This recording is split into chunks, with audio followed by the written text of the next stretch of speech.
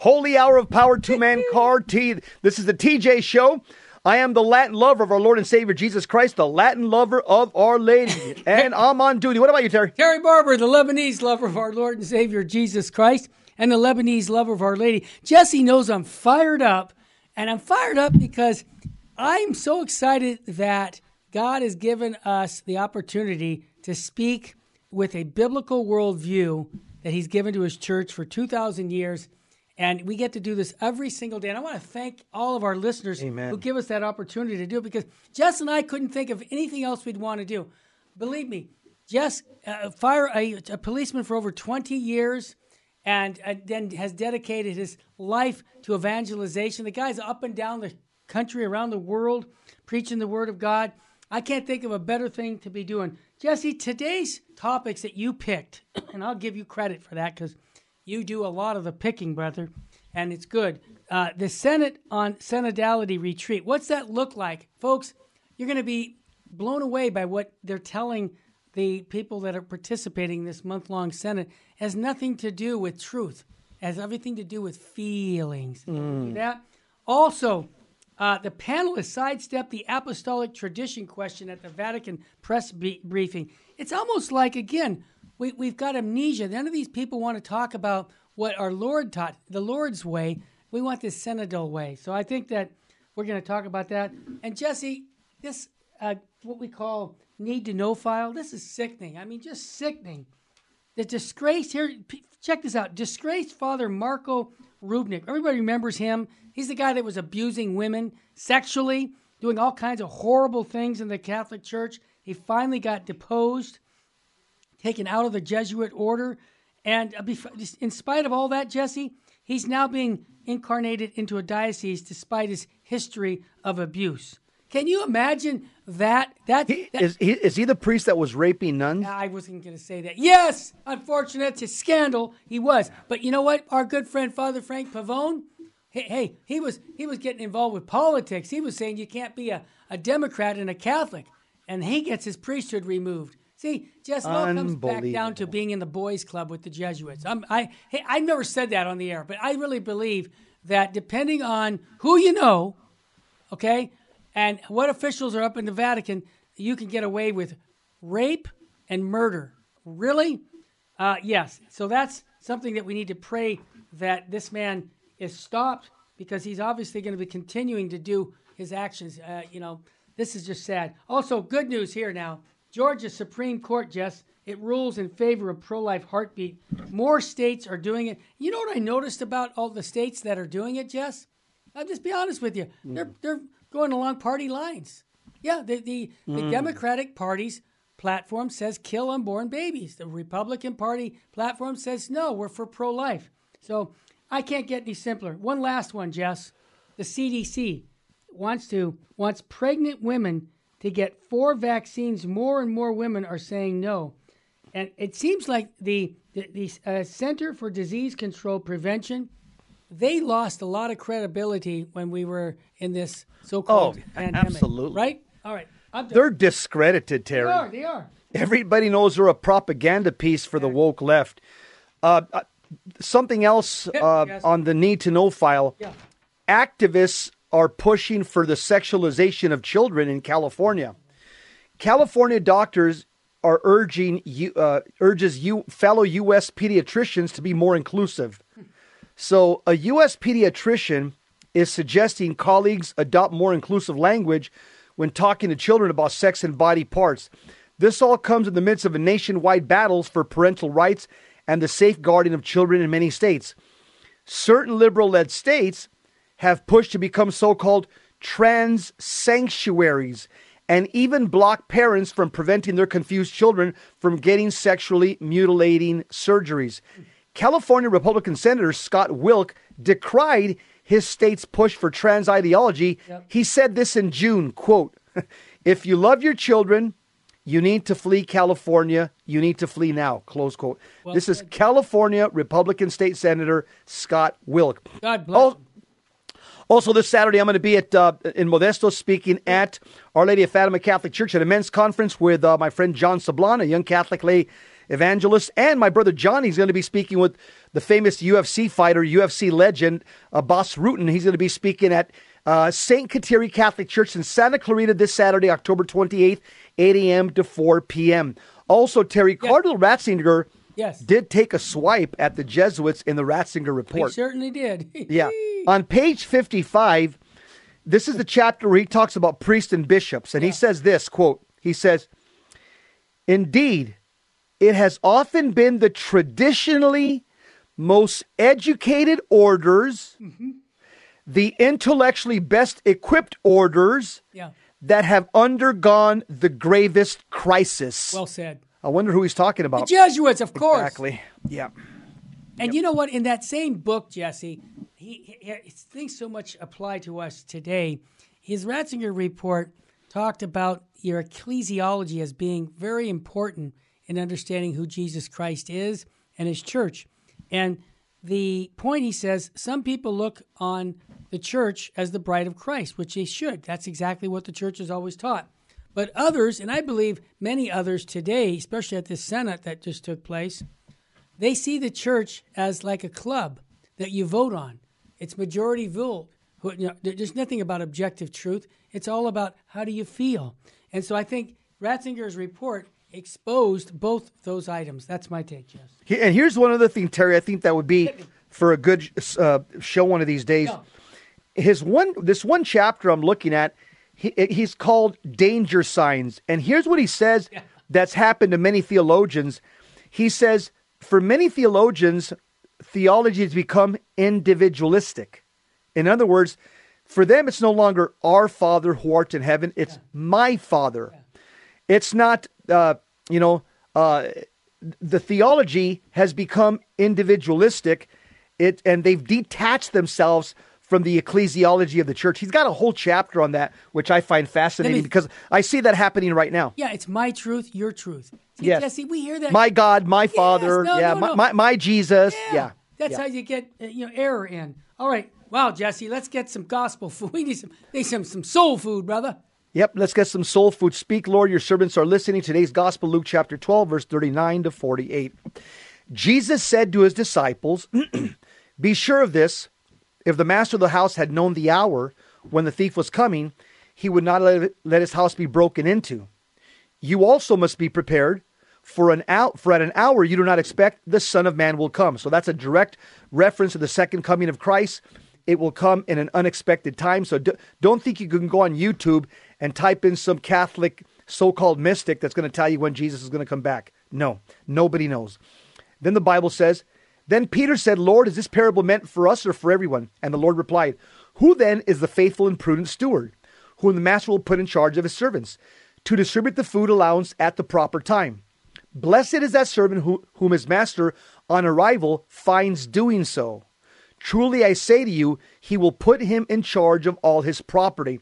But if that servant says to himself, my master is delayed in coming,' and begins to beat the men servants and maid servants to eat and drink and get drunk, then that servant's master will come on an unexpected day and an unknown hour, and will punish the servant severely, and assign him a place with the unfaithful. The servant who knew his master's will, but did not make preparations nor act in accord with his will, shall be beaten severely. But the servant who was ignorant of his master's will, but acted in a way deserving of a severe beating, shall be beaten only lightly." This is the key to this entire parable right here. Much will be required of the person entrusted with much, and still more will be demanded of the person entrusted with more. The gospel of the Lord. Praise to you, Lord Jesus Christ. So in other words, Jesse, you and I on the radio have much to be accountable for at our death, more than just the guy who's at home. The average lay Catholic. Yeah. Now, let's go to the next step. A priest, right, who's a shepherd for souls. Remember what John Vianney said, that, he takes thousands of souls either to hell or to heaven. And then let's go even further. Bishops and even the Pope. Ultimate responsibility of salvation of souls. Highest office. Highest office? Are you kidding me? That's going to be tough. Hey, let's bring the smartest guy into the room real quick. Yep. Good. Full sheen ahead.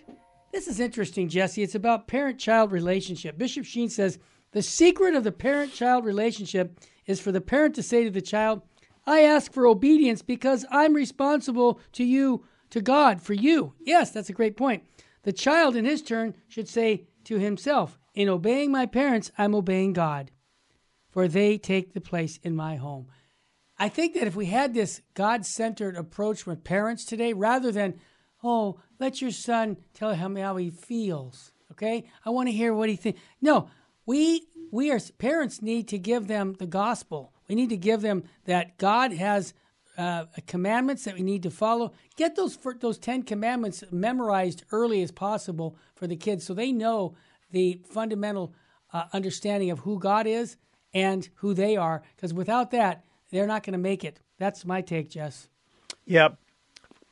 This young parish priest, Father J. Scott Newman, says, Catholics are yearning to hear the gospel preached with life-changing conviction and to receive the grace of God in the sacred mysteries of our redemption, celebrated with beauty and dignity and reverence. But for that to happen in our parishes, it's necessary for parish priests be deeply converted disciples of the Lord Jesus Christ who have given their entire lives to the Great Commission. Gosh, sign that priest up. I'd like to have him as my pastor. Whoa!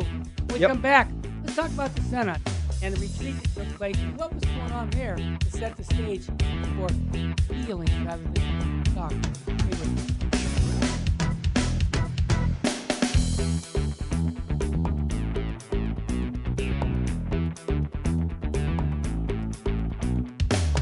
Yes, we're back again, and I made a promise. We're going to talk about a retreat that took place before the Senate on synodality, and let's kind of talk about who was in charge of this retreat and what was his theme, because really it's a theme that he was trying to really inculcate into the people there for this past month. Go ahead, Terry. The person in charge of this retreat, for the Synod of Synodality, is a priest by the name of Father Timothy Radcliffe. Yeah.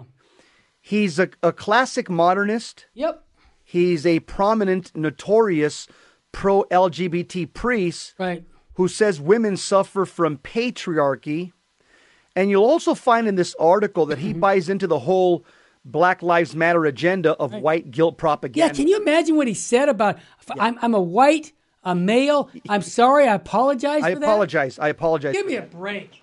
So maybe then disqualify yourself from leading this synod on stupidity.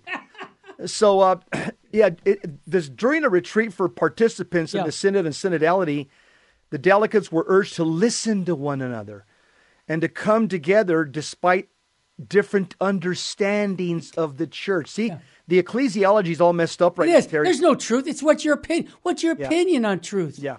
The church is not top down. It's not hierarchical. Nope.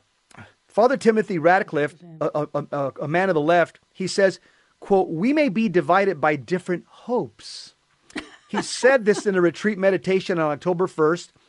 He says, but if we listen to the Lord and to each other, seeking to understand his will for the church and the world, we shall be united in a hope that transcends all our disagreements. Oh, that's flowery music. I'm sorry. This is complete serendipity talk, Terry. Exactly. This is the serendipity 70s once again. Exactly. In the live stream retreat meditations, delegates have been urged to embrace your differences, express their doubts, and cast away their fears. Whether it is the fear that the Synod will dramatically change the church or the fear that nothing will change. Yeah. Father Radcliffe, the modernist, began the first meditation of the retreat on October 1st by saying, quote, I'm deeply aware of my personal limitations. This is so stupid. I can't even believe a priest said this. He says, this is a Catholic priest. Yeah. I'm old, white, Western, and a man. Oh, that's terrible. You're disqualified. And I don't know which is worse. All these aspects of my identity limit my understanding. So I ask your forgiveness for the inadequacy of my words. Terry, this guy has bought into the woke worldliness, BLM propaganda, the spirit of this age. And not the spirit of Christ, that's for sure. He's been brainwashed by the zeitgeist, the spirit of this age. This is pathetic. It is sad. Rhetoric from a Catholic priest, Harry. This is the equivalent of the Catholic bishop in El Paso, Texas, kneeling down before a Black Lives Matter flags. Yeah. Keep going, Jesse. This is so bad. But, it really comes back down to is how does everybody feel? And this is how they want to direct the church. You have your church, your truth. I have my truth. And you see, the church has never had that. Yeah, it says it in the next. He says, he urged the delegate to journey towards a church where people who do not yet feel at home in the church are placed at the center. Yeah. He says, our lives are nourished by beloved traditions and devotions. If they are lost, we grieve, but also we remember those who do not yet feel at home in the church, women who feel that they are too unrecognized, and a patriarchy of old white men like me. People who feel that the church is too Western, too Latin, too colonial. Yeah. Man, this guy is off the charts. And he's in a position of power because the people at the top of the church put him there. Let's just be honest. Continue. He says, we must journey towards a church in which they are no longer at the margin, but at the center. Terry, this is what's called in our culture. This is classic virtue signaling. Exactly, Jeff. Yeah. You nailed it. Yeah. Virtue signaling, for those of you that don't know what it is, it's the public expression of opinions or sentiments intended to demonstrate one's good character or moral correctness of one's position on a particular issue. And it's noticeable how often virtue signaling consists of people saying that they hate things like, standing on the sidelines saying how awful the situation is, does nothing except to massage their ego by virtue signaling. He's massaging his ego. That's all he's doing. And Jesse, let me just mention something that you would think when you go to a retreat, you'd hear something about our Lord and Savior Jesus Christ. Like a meditation. So let me just say what his meditation, it's not on Jesus. He said, I'm going to give you the first two meditations looking at two sources of division in the Catholic Church, which he described as conflicting hopes and different visions of the church at home. Nothing about Jesus. He says, different understanding of the church at home tear us apart today. For some of it is defined by the ancient traditions and devotions, its inherited structures and language, the church we have all grown up with and love. It gives us clear Christian identity. For others, the present church does not seem to be a safe home. It is experienced as exclusive, marginalizing many people, women, divorced, remarried. For some of it is too Western. Jesse, I'm sorry. It's hard for me to read that somebody would state this as a priest on a religion, as a retreat. He has nothing to do with Jesus Christ, nothing about the person of Jesus Christ, and everything about the world. Continue, Jess. The retreat master whose statements on homosexuality, he's pro-homosexual, by the way. Of course he is. He's already stated that. Yeah. Have previously sparked controversy, highlighted how the document guiding synod discussions, the Instrumentum Laboris, mentions also gay people and people in polygamous marriages. But again, Jesse, why doesn't this guy, if he's a priest, he made a promise when he was ordained to proclaim the deposit of faith. If someone's living in objective sin, you don't pat him on the back and say, come on in, it's okay, Johnny. No, you call them to repent, get them to go to confession, give them the light of Christ, not the world. Okay, I'm sorry, Jess, I jumped in like that, but it's asinine to be hearing a priest not talk about Christ and to talk about worldly ideas.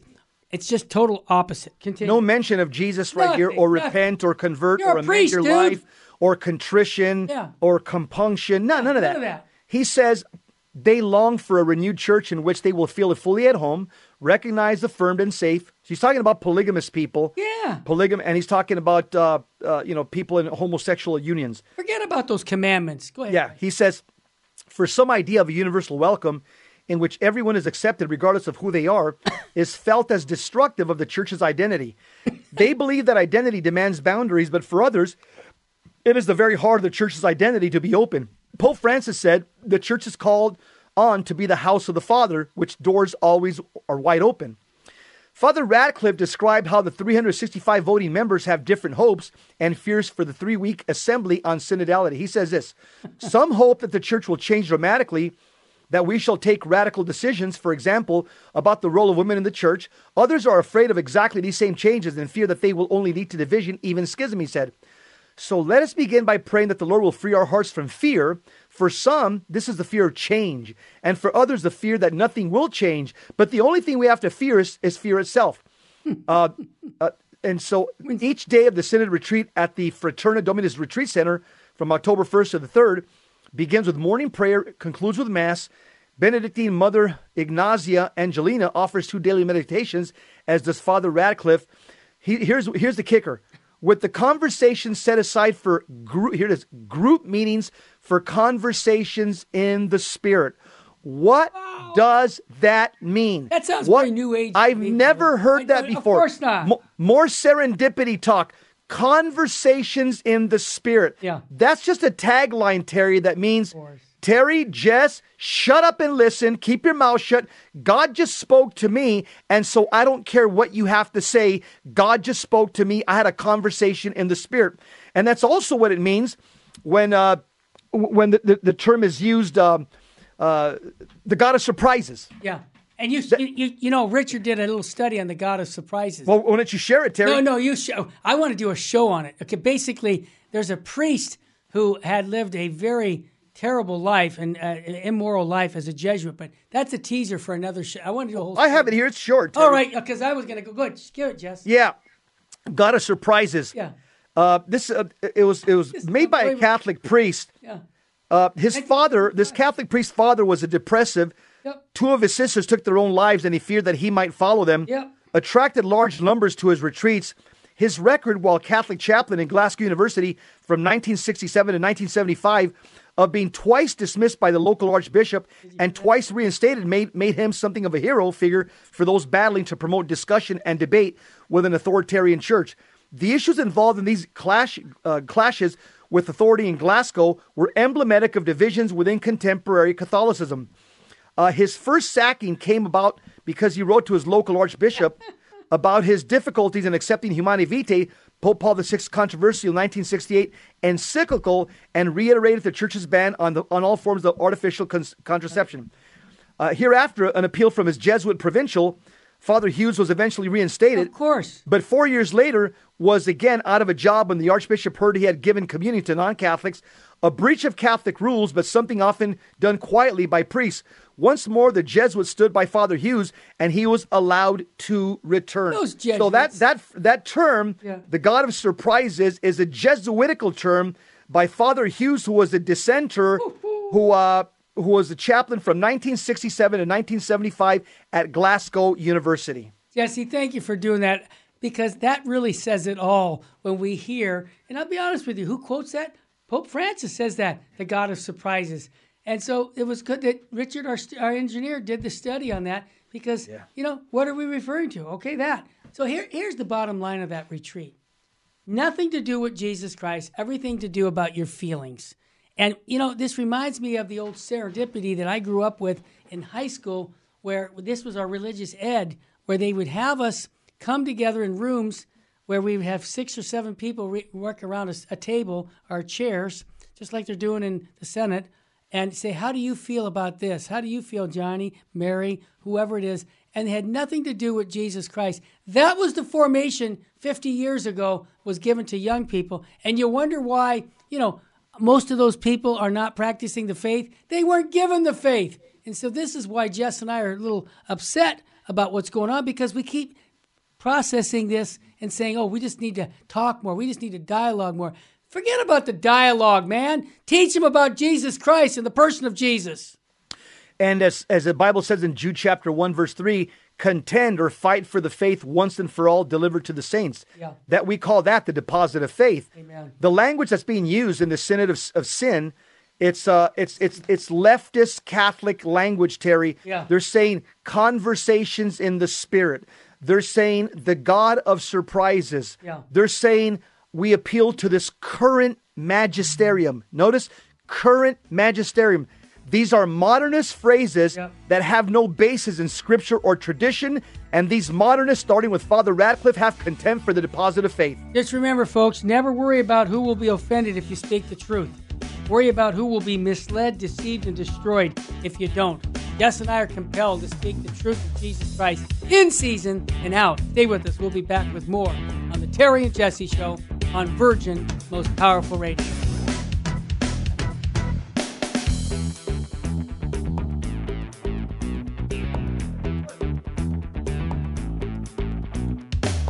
Welcome back to the Terry and Jesse Show. I've been getting texts saying, you guys are fired up right now. I said, yeah, you know why?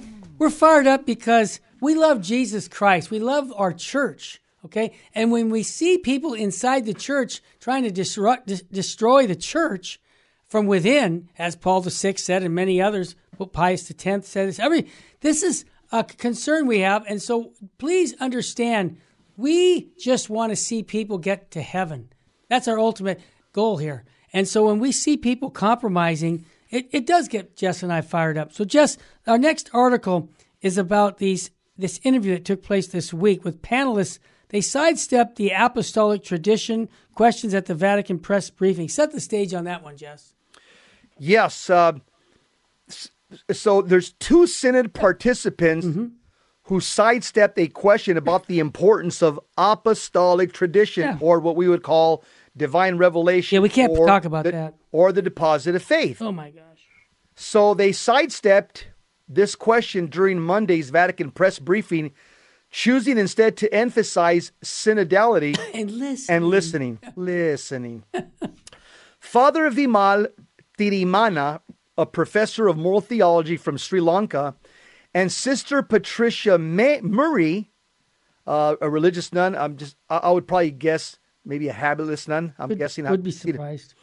The executive secretary of the International Union of Superior Generals said in a press conference that divine revelation and apostolic tradition are present and taken into consideration.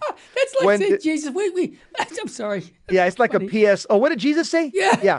When discussing issues facing the church. So yeah. Let me make a comment before I keep. It's funny.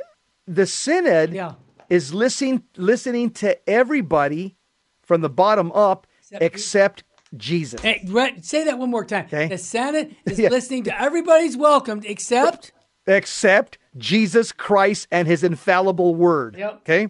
So the article, both Father Tirimana and Sister Murray added to their initial answers, saying that some issues, like the ordination of women or the blessing of same-sex couples, require a synodal mindset and lifestyle. That's code words for saying that we got to have it. We got to change it. Come on. Exactly. Of course, different people have different issues. And different. Tirimana said, "I can assure you, once the firm foundation of the Synod life is laid, those things, particular political or controversial issues, can be built up on that.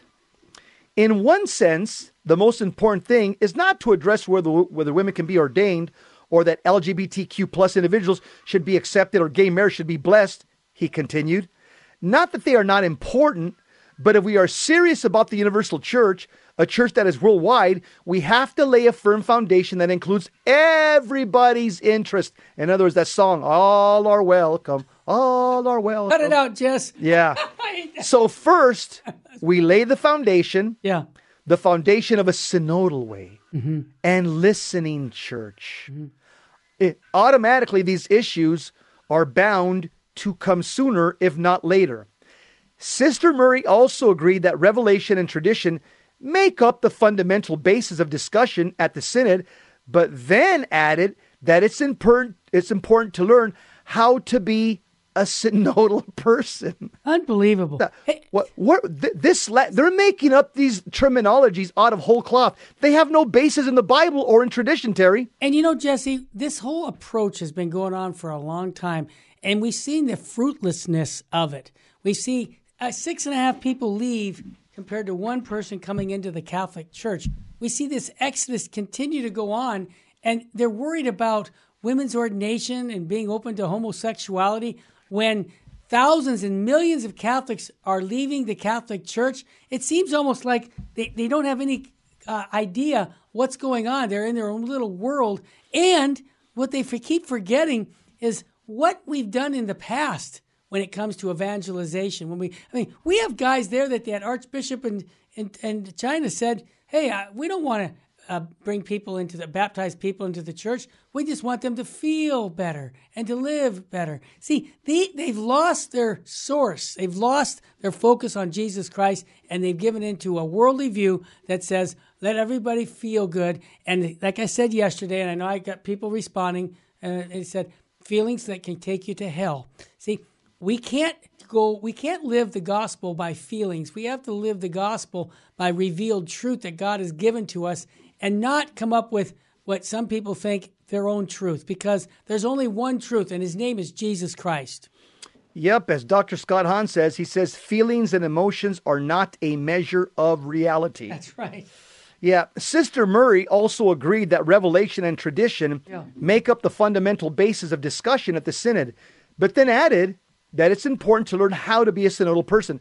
One of the key aspects of being a synodal person in a synodal church is to learn to have freedom. She said, yes, I have my own inclinations and things I would like to see happening, but if I really am truly training in the synodal process, I leave those aside. I pray for freedom. I pray for the grace to be truly open to what my brother and sister are sharing and saying. I pray to God's Spirit to give me the enlightenment and insight into where we're being drawn as a body, as this communion of people. Notice there's no talk of Jesus, sin, repent, metanoia, amend your life, contrition. All that language that's been around for 1,900 years, it's gone. It's omitted. It's not, you know what, Jesse? It's a worldly point of view. They forget about the biblical worldview of salvation, because what they try to say in this synodal idea, that anybody comes to the church, there's no need for repentance. See? And they just miss the gospel message. I mean, look at what we're going to be doing in Lent. Repent and believe in the gospel. That's a biblical term. I don't hear that here. You know what I hear? All are welcomed. You know what? They all are welcomed under Jesus Christ's mandate to repent and believe in the gospel. That's why they're welcomed. I'll tell you what they're promoting, Terry. Tell me. They're promoting a social gospel. There you go. Yeah. These liberal, modernist, progressives. Liberation theology. Yeah. They're reducing the gospel of Jesus Christ to peace and justice, to social, political issues. They downplay all doctrine and they emphasize only social responsibilities. That's why they have no problem calling themselves progressive Catholics. And Jesse, they'll use that term. Exactly. They'll say we're progressive. And again, the Bible condemns progressive thought. 2 John 1:9 in the New American Bible, which is the one given to us by the USCCB. So I'm going to quote the USCCB's Bible. It says this: anyone who is so progressive as not to remain in the teachings of the Christ does not have God. And just 2 John 1:9. And just to verify, Jesse, just recently this week, the group went down to the catacombs and they were giving out documentation on liberation theology. They were telling the delegates, this is the church now. And think about what went on down in South America, where a Franciscan priest, the Pan American Senate that went down there, he bragged about this, that he hasn't baptized one person in 40 years, and he thinks this is what God wants of him. See, we've gone to a point where we've gone the horizontal of man, just make him feel good, and we forgot about the vertical, about going to heaven. Everything is man-centered on this life, not the next, and that's a problem. What we're seeing right now are two prophecies that are just being lived out right now before our very eyes. Yeah. The prophecies of Akita, Japan right now are being lived out. Bishops are fighting against bishops, cardinals versus cardinals, the Orthodox versus the heterodox. In both instances, Orthodox priests versus heterodox priests. We're seeing that war prophesied by Our Lady in Akita, Japan in 1973. And we're also seeing another prophecy of Fulton Sheen. He said that back in the early 70s as well, that the laity are going to save the church. Yep. The good priests and the good bishops need us, need faithful Catholics, need our prayer power, need our sacramental power, need our holiness, need our voices. We're all in this together. And right now the prophecies of Fulton Sheen are coming true. The laity are called right now to teach our priests how to be priests and teach our bishops how to be bishops. And you know what, Jesse? It's prophetic that Bishop Sheen's beatification, we want to continue to ask people to support that. The BishopSheenMovement.com, where you can sign your name and say, I want to see Fulton Sheen beatified. We've got about 10,000, 12,000 names now of people wanting to do that. And the reason is because the church needs Bishop Sheen right now. He's prophetic. And I'll tell you what, there's a lot of people in the church who do not want to hear what Jesse just said about Fulton Sheen's prophecy. You know why? Because they want you to shut up. And guess what I would tell them? Jess, I'm not going to shut up. I'm going to continue to preach Christ and Him crucified in season and out. Amen, Terry. The last thing that this article says, it says one of the key aspects of being a synodal person in a synodal church. Okay, I read the next paragraph. I know that's a complicated answer, Sister Murray said. You may say you didn't answer my question, but I think unless we learn the importance of formation for this way of life, we'd be frustrated and we won't understand what's actually happening or what we're being called to. So I don't know what formation she's talking about, but we're called to be formed by the Word of God. That's what the Catechism says. Of course. So I don't know what formation she's talking about. That's what I said. But I know, as the Bible says in Psalm 139, Lord, let your word be a lamp unto my feet and a light unto my path. We're supposed to be formed by the Word of God, not by the zeitgeist, the spirit of this age. And the last thing the article says, at Synod press conferences, journalists from all over the world, from all over the political spectrum, continue to ask about the role of the Catholic magisterium in the Synod and synodality, including synodal discussions of LGBTQ plus inclusion and the ordination of women. Terry, I'm going to tell you, the Pope says one thing about, we can't have homosexuals. Actions speak louder than words. There you go. I forget what president said it. He says, personnel is policy. Exactly. So the Pope may say one thing to an Orthodox audience, but when he's around the left and around the modernist, Terry, he says something completely different. And not only that, he surrounds himself with modernists. So once again, I go back to either Reagan or Kennedy. They said, personnel is policy. If you want to know how the Pope thinks, look at the people that surround him. I say the same thing about me. Who surrounds me? You're looking at him. Jess Romero. Yep. Bishop Strickland. Hey, matter of fact, Bishop Strickland's going to be on with us when we come back to talk about the development of doctrine. It's a clip from one of his shows here on Virgin Most Powerful Radio. Stay with us, family.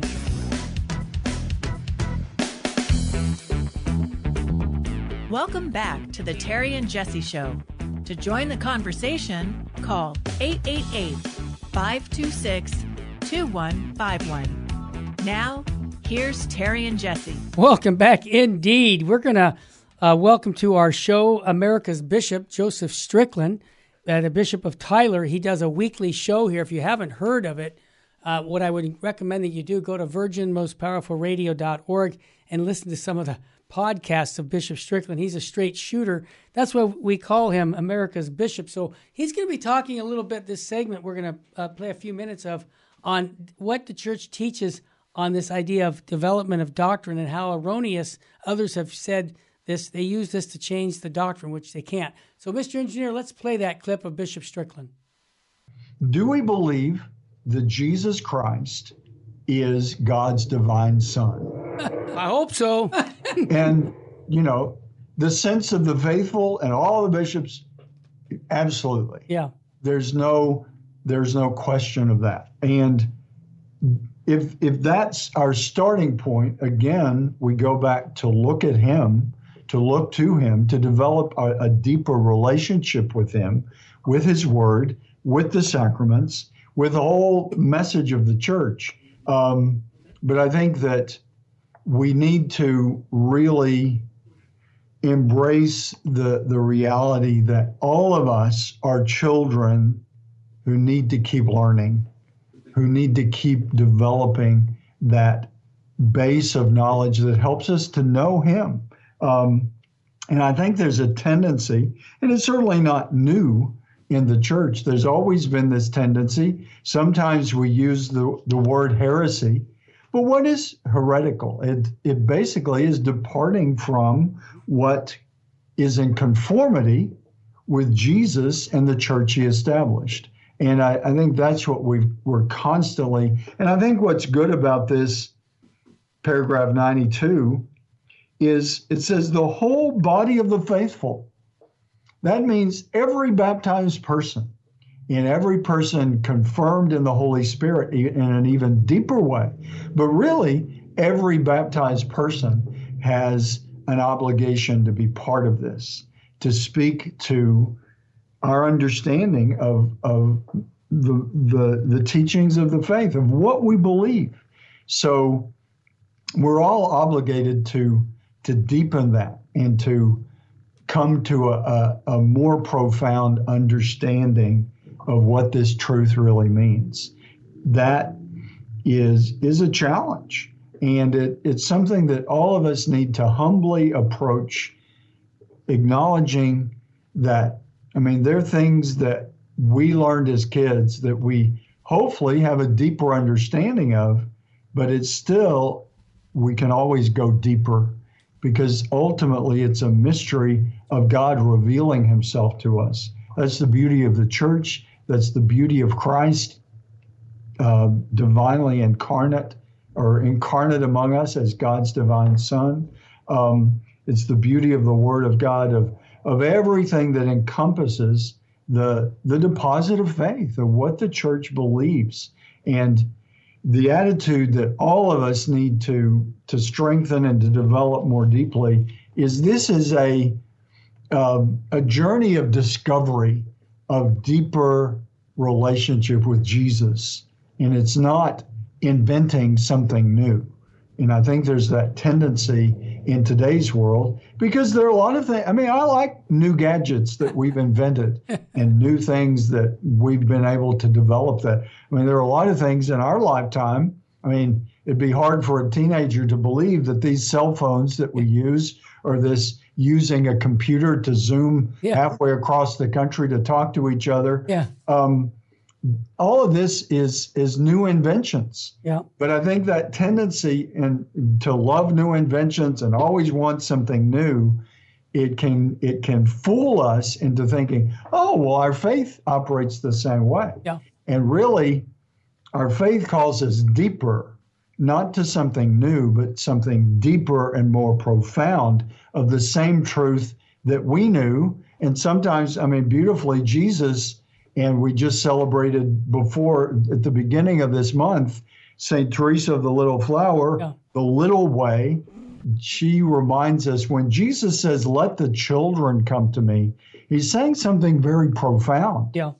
Because it's a reminder that we adults who think we've got it all figured out and we're so sophisticated and we're so wise, real wisdom, a lot of times we can go back to when we were kids.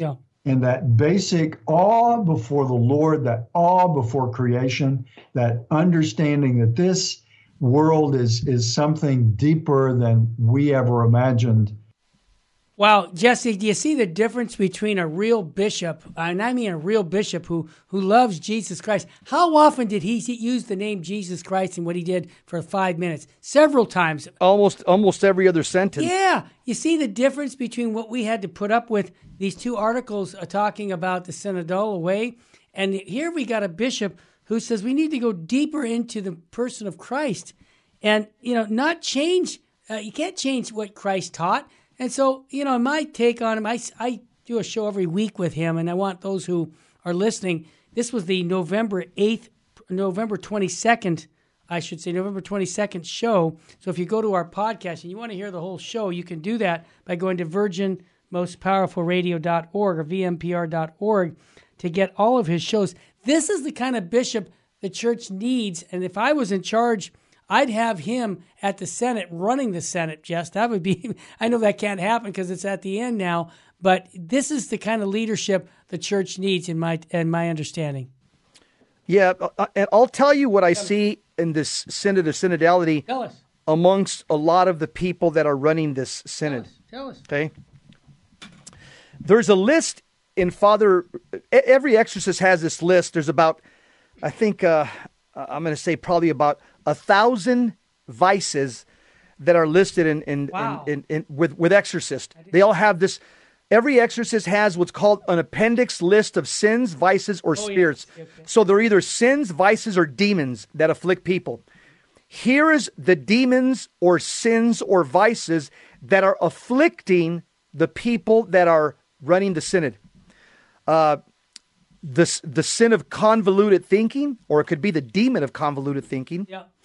The sin of blindness of spirit, or the demon of blindness of spirit.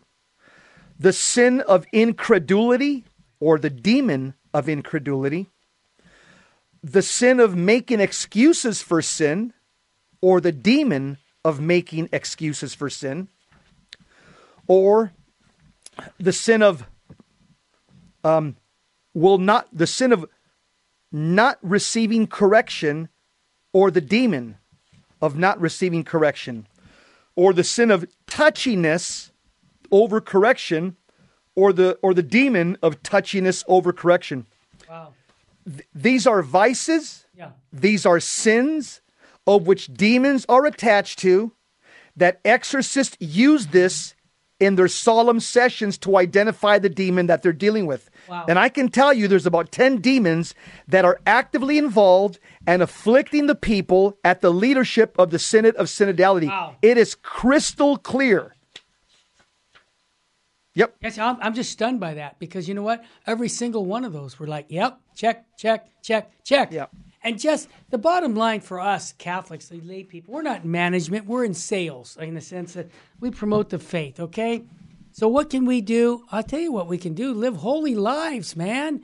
We can live Christ-centered lives. We can make reparation for these horrible things that are going on with priests being transferred to other dioceses who should be in jail for sexual sins of rape and things like that.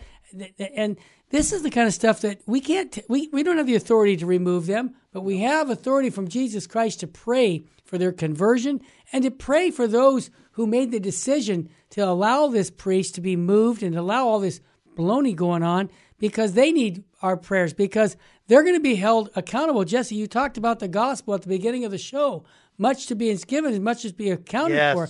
This synod is being produced by the Catholic Church under the Pope and bishops and cardinals. What a great responsibility they have. So all I can say is let's pray for them for their conversion. Yeah, Terry, I'll tell you, there's no mention of Jesus really in the documents of repentance, metanoia, and there's also no mention of Satan. Yeah. You notice that? Yes, I did notice that. Yeah, there's no mention of Satan because, again, he's friends with a lot of them. Yep. And I'll tell you, Father Gabriel Amorth, rest in peace. Here's what he says. Yeah. Quote, a Christology that ignores Satan is crippled and will never understand the magnitude of redemption. It is a one-sided gospel. So what we have, Terry, over in the Synod of Synodality, this is the warm, fuzzy, Woodstock hippie social gospel, serendipity, where the people that are participating, they're converting into a bunch of climate change tree huggers around a bonfire singing Kumbaya. But that doesn't explain why Christ had to die for our sins on the cross. That doesn't explain how his death affects our salvation. That warm, fuzzy gospel across the pond, it dodges the four last things that we're all going to face, namely death, judgment, heaven, and hell. Just remember, the superior for the Jesuits a few years ago said it publicly that he doesn't believe in the devil. Do I need to say any more about the Jesuits and what Father Emmerich just said about those? Jesse, we've lost the supernatural hope in Jesus Christ. We've lost our supernatural belief that Jesus Christ is the true God and true man, and that we have to follow his rule. This has nothing to do with our personal opinions. We are outside of that. We have to live by his commandments. And Jess, I want to ask you again, for our lay people that are listening, and most 99% of our lay people, give us a recipe for success for us to get to heaven, brother. The 5 stones of David, 1 Samuel 17. Number 1, pray the rosary every day and pray it from your heart. St. Dominic received the rosary from Our Lady in 1214 AD. Why? To defeat heresy. We're fighting the heresy of modernism right now. Number 2, go to Mass as often as possible. Receive the Holy Eucharist as often as possible. Number 3, read the Bible every day. Just like Samuel the prophet said, speak, Lord, your servant is listening. Read the daily Mass readings. I don't care if it's from the old rite or the new rite. Number 4, add fasting, penance, and a steady dose of prayer to your interior life, to your spiritual life. And number 5, go to confession at least once a month. That's what the spiritual giants of the Catholic Church tell lay people. Yeah, that's a good recipe from the doctor here for spiritual life. We're spiritual fitness trainers. We need to do it ourselves, and we do. Yep. And I want to thank you for joining us. And Jesse, the final thought, what state should we be living in, brother? Last time I checked, live in a state of grace. Yep. Last time I checked, don't live in a state of mortal sin. That's right. Be holy or die trying. Amen. And remember Our Lady of Fatima said that souls are going to hell. Yes, hell. There is a hell because no one is there to pray and make sacrifices. Let's make some sacrifices every day for the salvation of souls. Especially our leaders in our church. They need our prayers. Let's not criticize as much as pray. Do we pray more than we criticize? I hope so. Okay, up next, Matthew Arnold's show coming on Virgin Most Powerful Radio. If you want to get our free app, go to vmpr.org, download the app, and you'll get all of the shows that we have. May God richly bless you and your family.